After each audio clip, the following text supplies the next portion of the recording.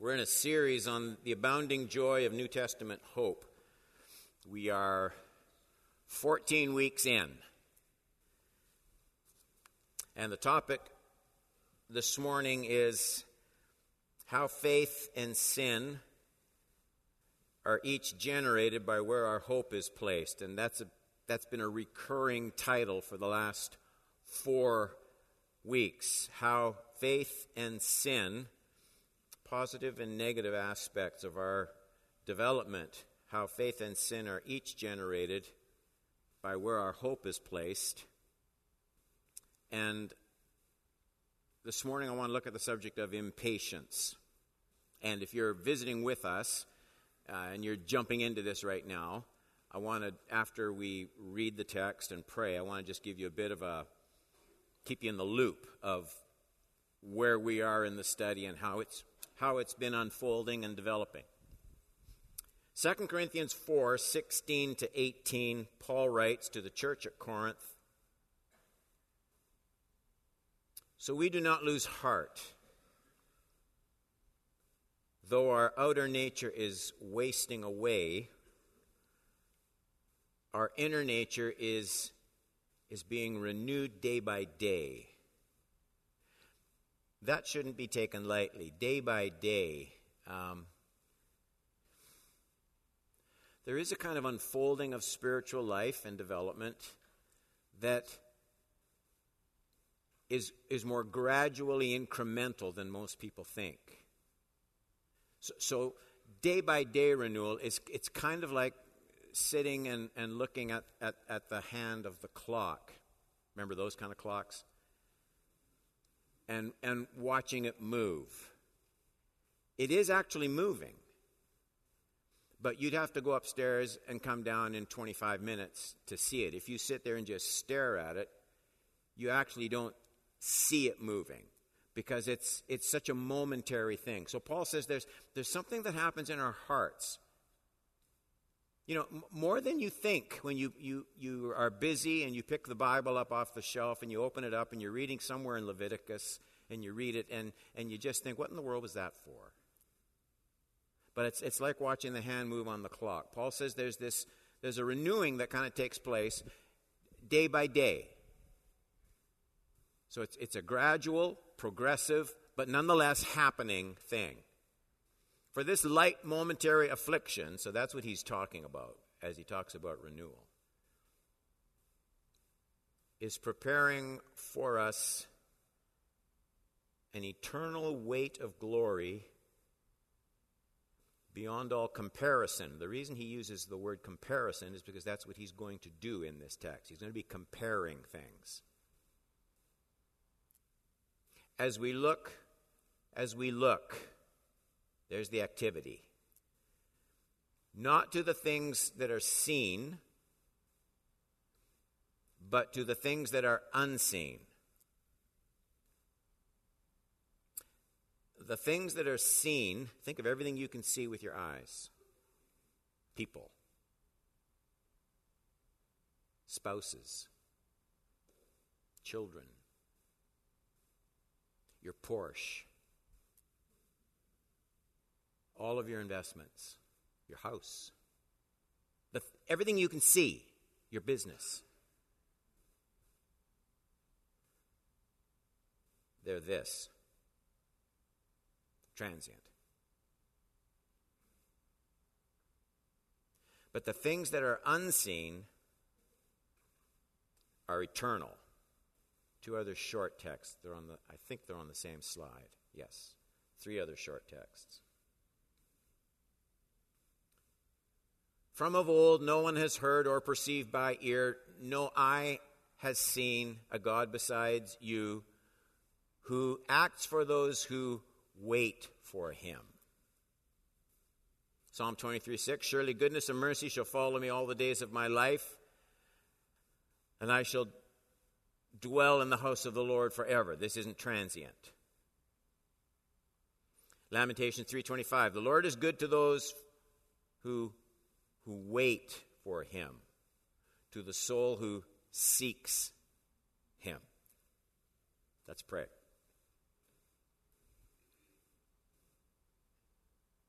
There's a thread here through all of these texts. They confront our impatience with life. And they reveal it to be not just a matter of temperament, but an issue of heart. And oh, how we need you, Holy Spirit, to come and open up our hearts and our minds. The most serious work our minds will do all week long is now. And so let it be fruitful, I pray in Jesus' name. Amen. We'll try and look at each of those texts, at least briefly this morning. Now here's a bit of a review. We've been taking this whole series, and especially these last 4 teachings, to say something deeply biblical and, I think, radically empowering to a life of holiness. And that matters because, according to the writer of Hebrews, without holiness no one will see the Lord. So this is a big issue. And the central thought of this series of studies, it could be stated fairly briefly, even though unfolding it in our lives takes some time. And it's this. Here's the principle. Where you place your hope determines the growth of either faith or sin. Where you place your hope determines the growth of either faith or sin. That's it.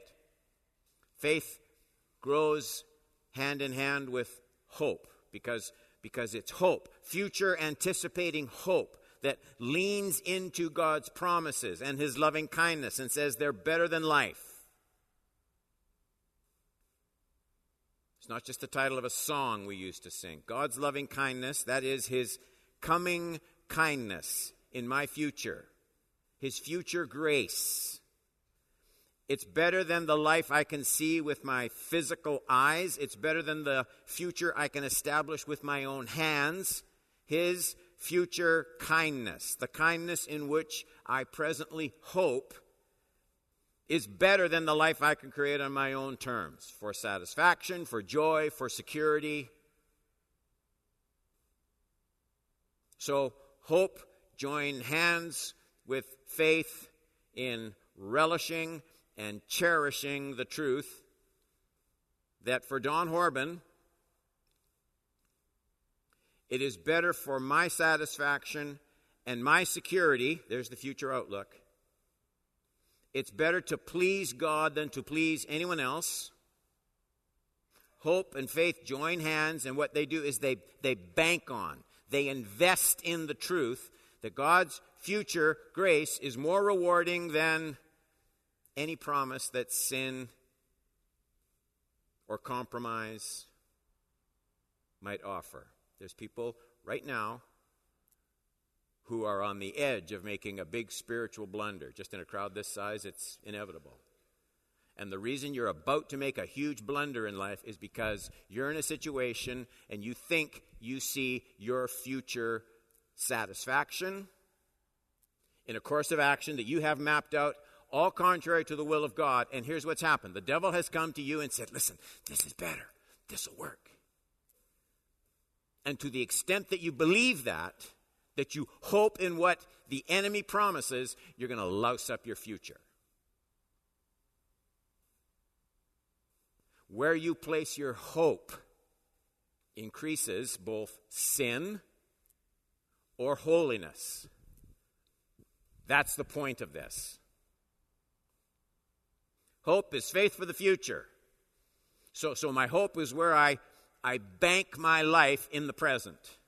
Hope is investing my life in God. And that's how hope generates faith. Almost to the point of making the two indistinguishable. We looked at that last Sunday morning. And because of this, there is nothing Satan is more anxious to do than set your hope anywhere but in God's promise. That's all Satan does. He does nothing else. I said last week, he's a one-trick pony. Only one thing in every life: to cause you to hope in another course of action other than God's. He doesn't really care what. It can be money, fame, power, pleasure, satisfaction, and security are the umbrella labels I've used for all of those things. He wants us looking to anything and anyone but God to make our lives good. That's how it works. So here's what we've been doing the last few weeks. How does Satan do this?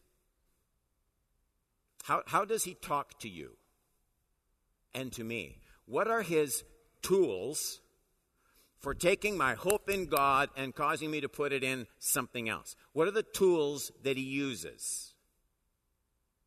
He uses pride. We looked at that.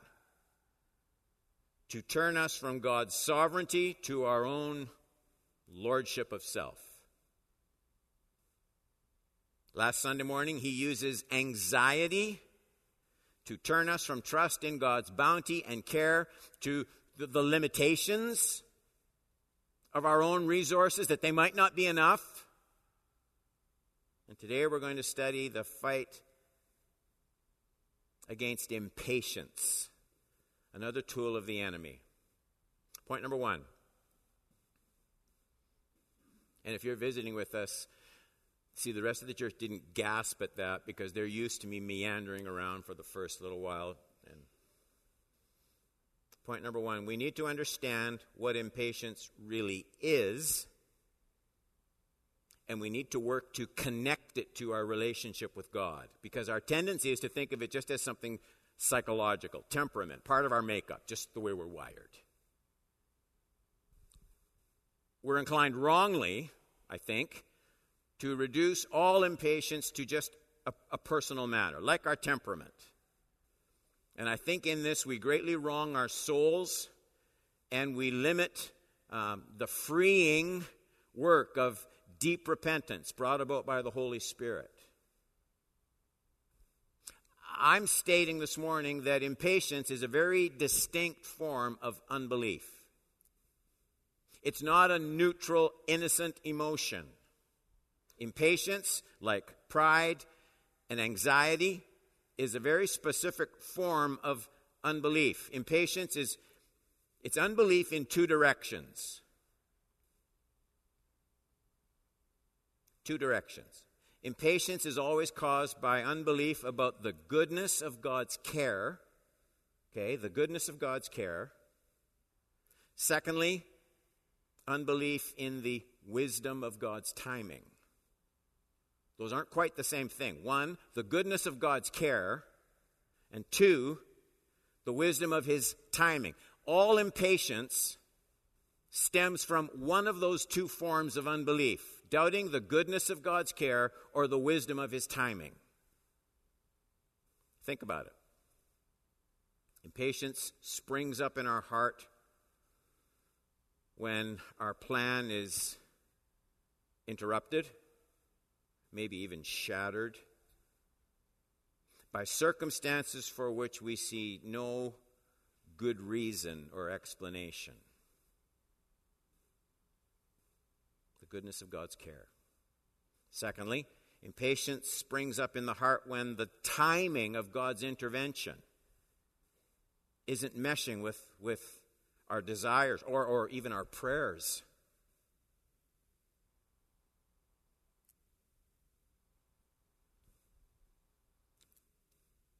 Why am I laboring this point when it seems obvious?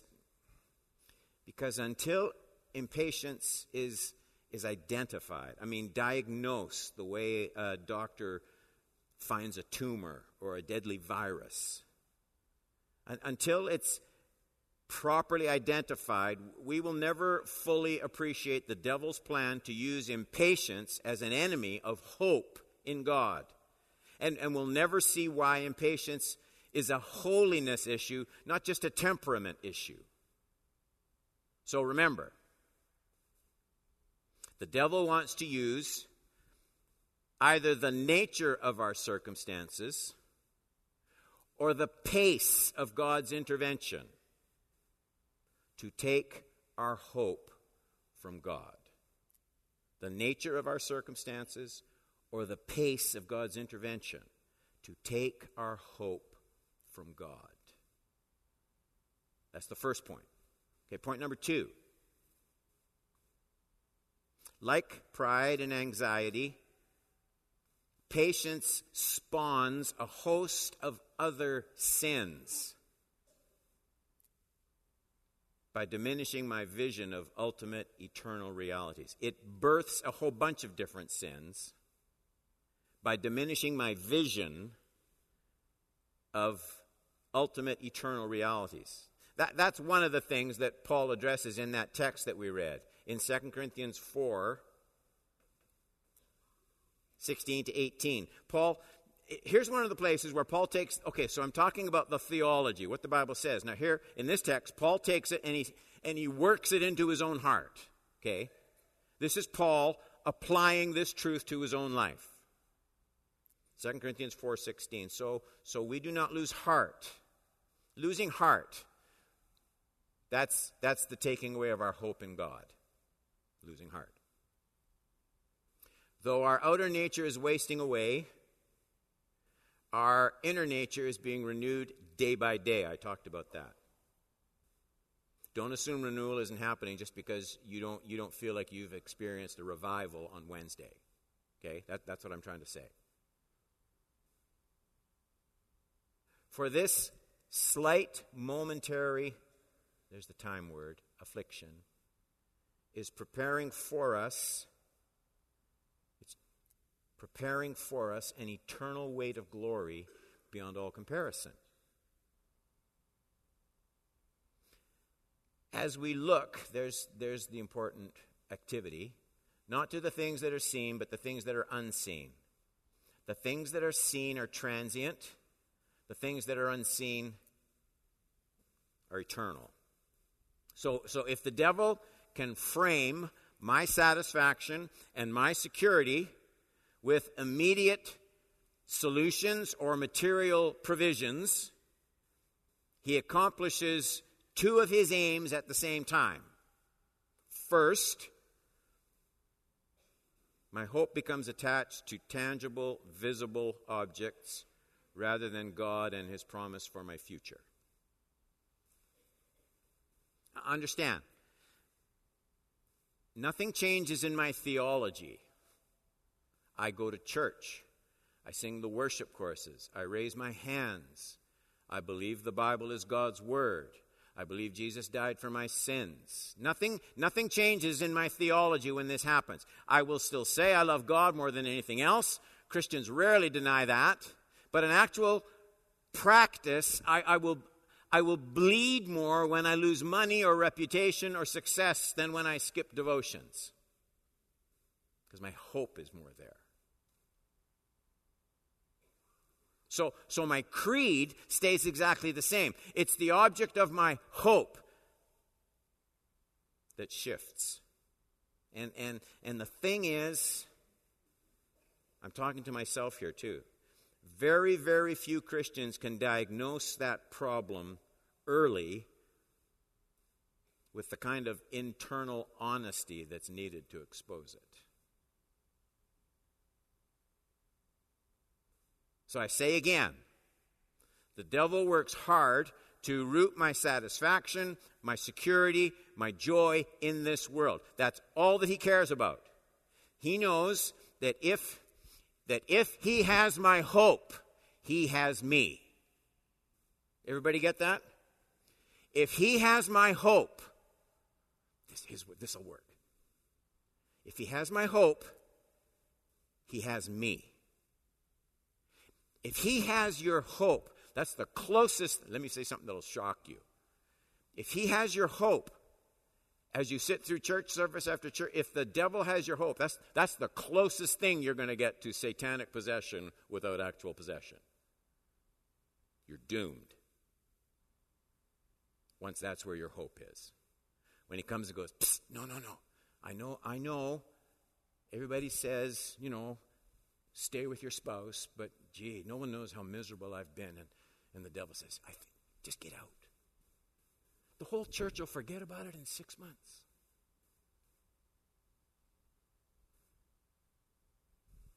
all sorts of situations. Once he has your hope, he has you.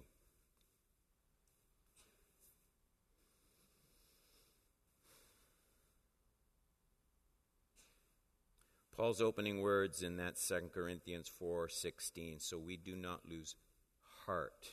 Impatience is a heart issue. Paul says he doesn't lose heart, and only one thing saves him. Only one thing saves him, and it's what this is all about. What saves Paul's heart is his hope is fixed in eternity rather than the present. That's all that saves him. He puts his pants on just the way you do. That's what saves him, his hope. But if his hope were shifted, if his satisfaction and his security and his joy were rooted in the stuff of this world, he would lose his heart. That doesn't mean just discouraged. It means lose your heart. It's not just his emotions. That's how we've come to use the word.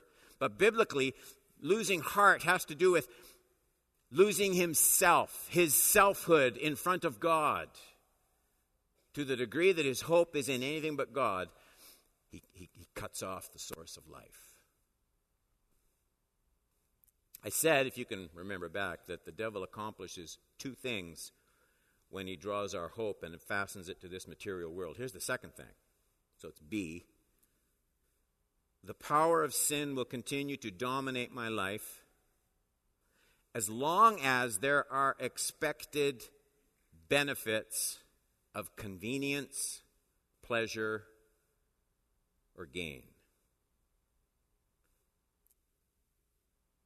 That's because we're all designed by God in such a way that we will do anything to protect our joy. That's not a bad thing. That's a good thing. You were created that way. We will do anything to protect our own joy.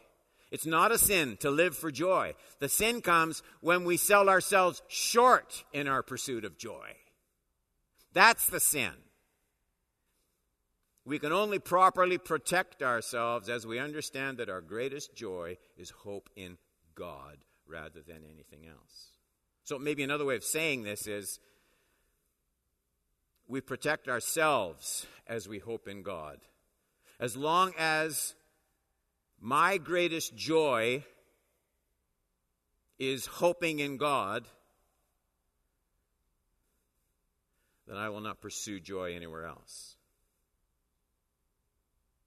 So the sin is not that we pursue joy. Our sin is that we believe the devil's lies. He shifts our hope, and we settle for less joy, more fleeting joy than God intends. God's will for your life is what you would always choose if you had all the facts. God's will for your life is what you would always choose if you had all the facts. This is profoundly related to holiness, though many Christians don't think it all the way through. We open our lives up to sinful distractions and reductions when we pursue secondary joys as primary joys. So the person who has understanding to see that his greatest source of joy is found in God, he will not allow anything to usurp God's place as an object of hope. He will regulate his whole life around hoping in God, but not merely as duty, but as treasure. And that's the kingdom truth. Remember that Jesus labored in so many parables repeatedly. Finding God was finding treasure. Why does he have to tell us that? Because there is an enemy of your heart and soul who comes and says, no, the real goods are over here. He did it with Eve in the garden. He's been doing it ever since. I know all this can seem hard to digest, but you can see it working itself out in Paul's experience in that text from 2 Corinthians. I mean, as he writes those words about being renewed day by day, not looking at the things that are seen. Don't put your hope there. But the things that are unseen, they're eternal. Put your hope there. Bank your life. Invest your life there. As he writes those words, he's having a horrible time. He's doing the best he can to win the lost and the lost hate him for doing that. He's doing his best to lead this church, and that particular church is almost against everything Paul does. And you add that in with the fact that he's not getting any younger, and his body is experiencing nothing but pain and weakness and sickness. There's Paul, God's man of faith and power. Now, if Paul's joy were rooted in his success or his health or even his ministry, he would be in big trouble because none of those things is doing very well. They're all wearing out. But here's the secret of Paul's patience and his renewal day by day. Let me clean it up for you. We don't lose heart. Our outer nature is wasting away. No point denying it. But our inner nature being renewed day by day. This slight momentary affliction. Are you kidding? Slight? Telephone. Is preparing for us an eternal weight of glory beyond all comparison as we look not to the things that are seen, but the things that are unseen. The things that are seen, transient. I can't keep them, Paul says. I can't keep my health, nor can you. Your trip to the hospital is right around the corner. You can't keep it. Nobody can. These things are transient. Things that are unseen, well, they're eternal. Those are forever things. And so Paul says, I am so certain of the eternal and what God is doing, even in my trials, to get me ready for the eternal, to fix my heart on the eternal. I'm just not swayed by what happens to me in the temporal. I'm so delighted by what I have in God. I'm not robbed by anything that I might lose now. Those aren't the things that secure me, and those aren't the things that satisfy me. Point number 3, we're almost done. Hope fights impatience. Well, we're not quite almost done, but we're. Hope fights impatience by learning to always give God the benefit of the doubt in times of confusion. Always give God the benefit of the doubt. Say that with me.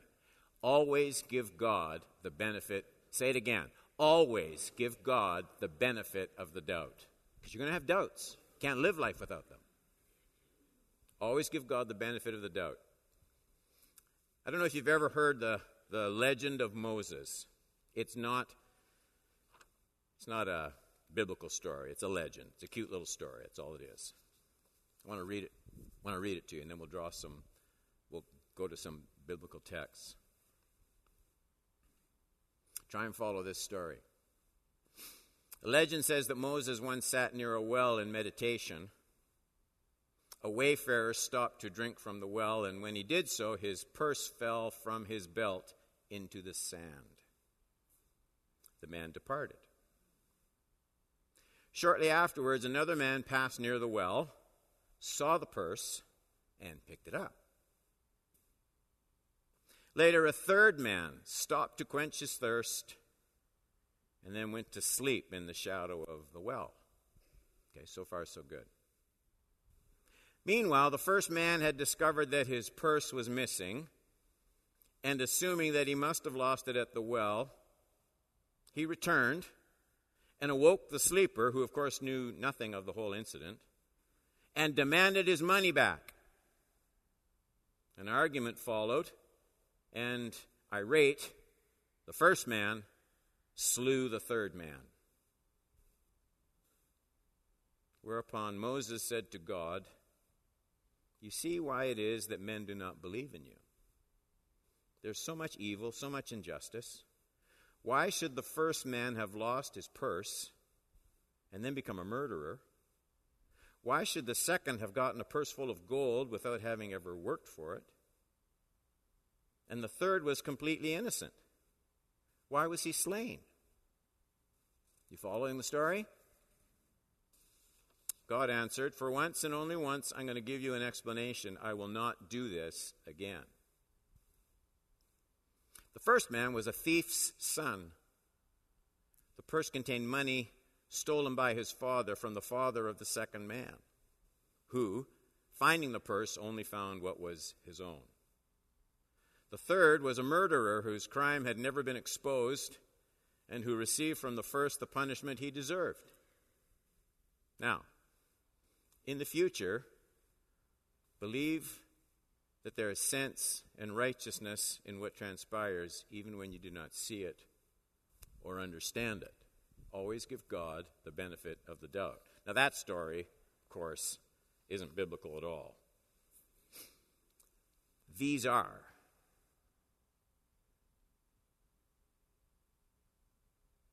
Romans 8:28. And we know that for those who love God, all things work together for good. And what tends to happen is we tend to just look at things like, somebody goes bankrupt or somebody discovers they have cancer.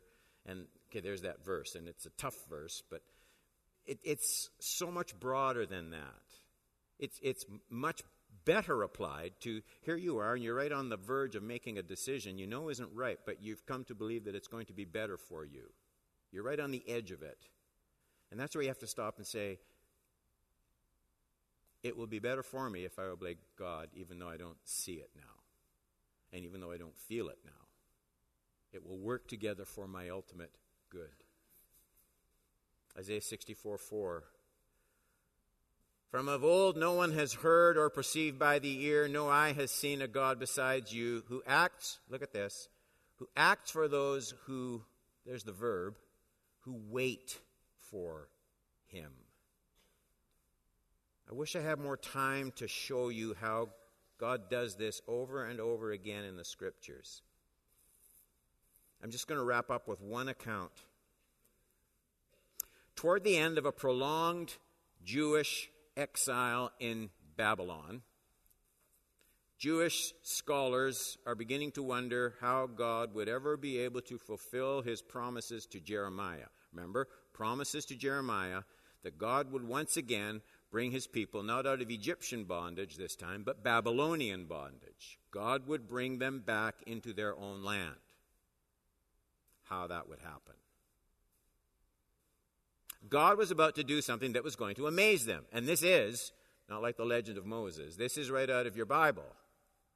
And you can look at it in Ezra, right before Nehemiah in your Bible.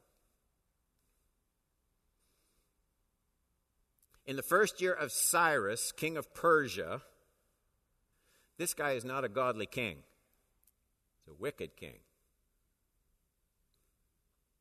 In the first year of Cyrus, king of Persia, that the word of the Lord by the mouth of Jeremiah might be fulfilled, the Lord stirred up the spirit of Cyrus, king of Persia, so that he made a proclamation throughout all of his kingdom and also put it in writing. Thus says Cyrus, king of Persia, the Lord, the God of heaven, has given me all the kingdoms of the earth, and he has charged me to build him a house at Jerusalem, which is in Judah. Now, Cyrus is not a godly man. He has no track record of serving God, and he has no intention of serving God. But he's going to serve God. We now know that 42,000 Jewish refugees will return, and they will start building their temple. And many of us know the amazing story of fulfilled prophecy in that account of Cyrus. It gets told over and over again. The thing is, the story doesn't end there. Look at Ezra chapter 4, verses 4 and 5. And the people of the land discouraged the people of Judah, made them afraid to build, bribed counselors against them to frustrate their purpose all the days of Cyrus, king of Persia, even until the reign of Darius. There's the next king of Persia. Imagine the discouragement, okay? God had miraculously opened this door, and now they sat and they watched their enemies close it in their faces.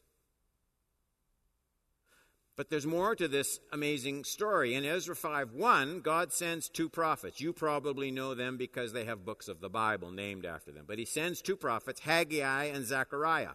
He sends them to encourage the people building the temple back in Judah. But the enemies, people who are living in Judah, but enemies of the Jews, they go even further. They write a letter. They write a letter to Darius, the new king, begging him to stop the work of these foolish Jews. Darius is another king, not a godly man at all. And he would normally have very little use for these Jews. But Darius starts searching the archives, and he just happens to come across an old mandate from the days of Cyrus authorizing the building of the temple. And Darius sends out a letter with these words: "Let the work on this house of God alone. Let the governor of the Jews and the elders of the Jews rebuild this house of God on its site.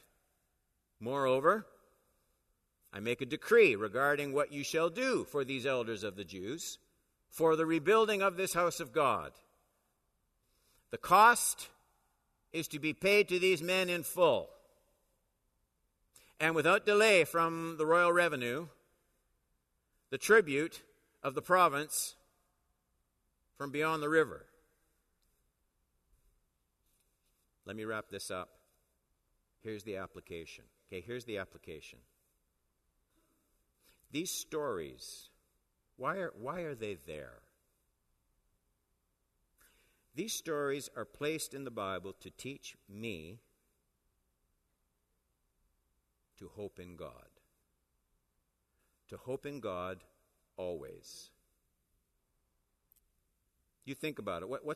What's really going on here? Didn't God know about those enemies of the Jews when he caused Cyrus to send them back home in the first place? Didn't God know that there'd be nothing but opposition there? Didn't God know about all the trials they would face? Didn't God know about the delays, the setbacks, the discouragement, everything that would rise up against them once they got back and started rebuilding? And the answer is, of course, yes, God knew all about it. Then why does he put them through all that? And the answer is stunning. The answer is God not only wants that temple rebuilt, he wants his enemies paying for it.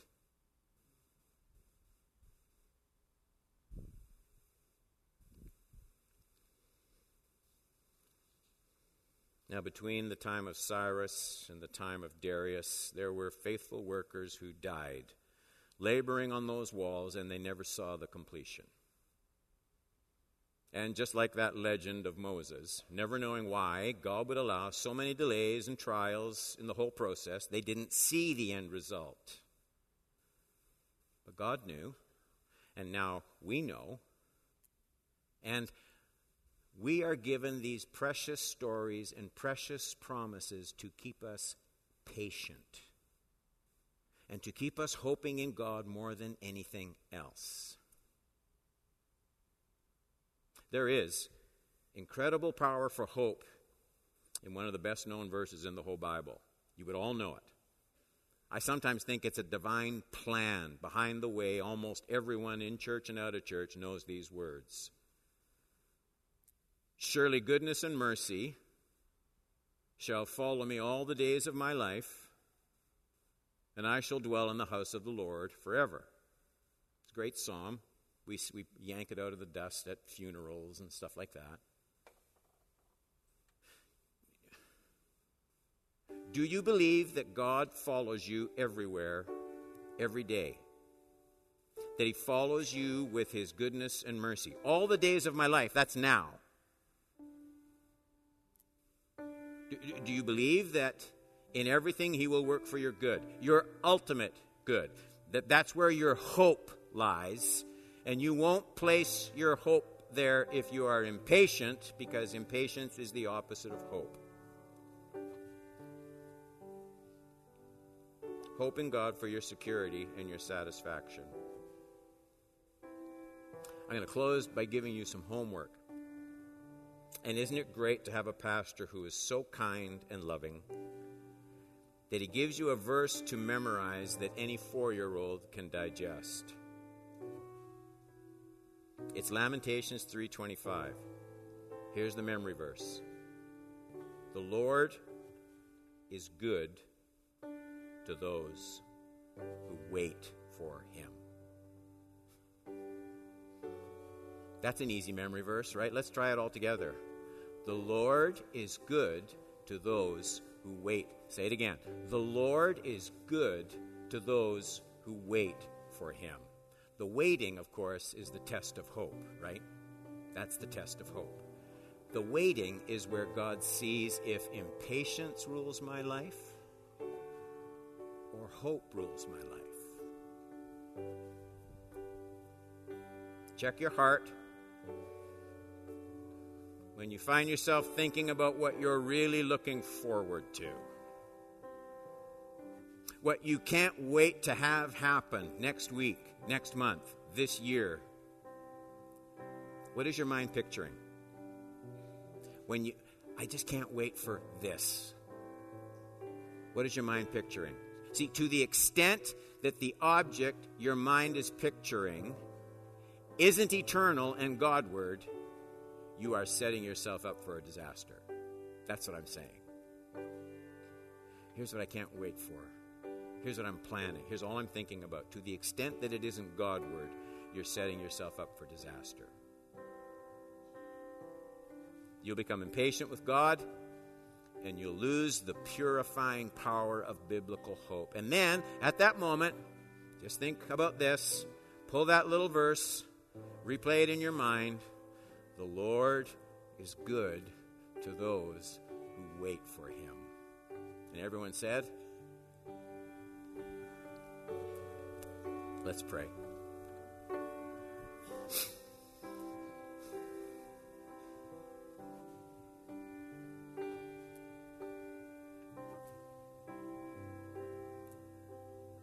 It is not a small shift of mind to learn to hope in God, because every other force, inwardly, outwardly, every other force in this world, orchestrated by the spirit of the age, every other force in this world teaches us to hope in something else. But our eyes are on you.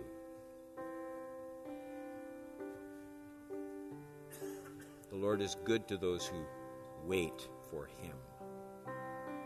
And for people in the sound of my voice, or who will be in the sound of my voice on the web,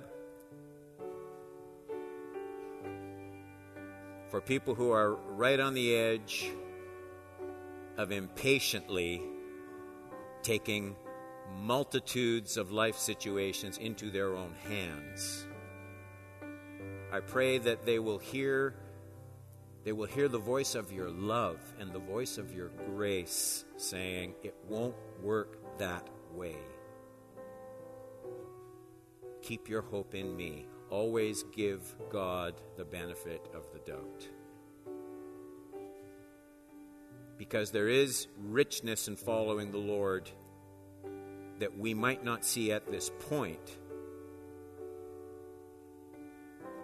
Just as there are incredible dangers when we take our lives into our own hands, even though we don't see those dangers at this point either.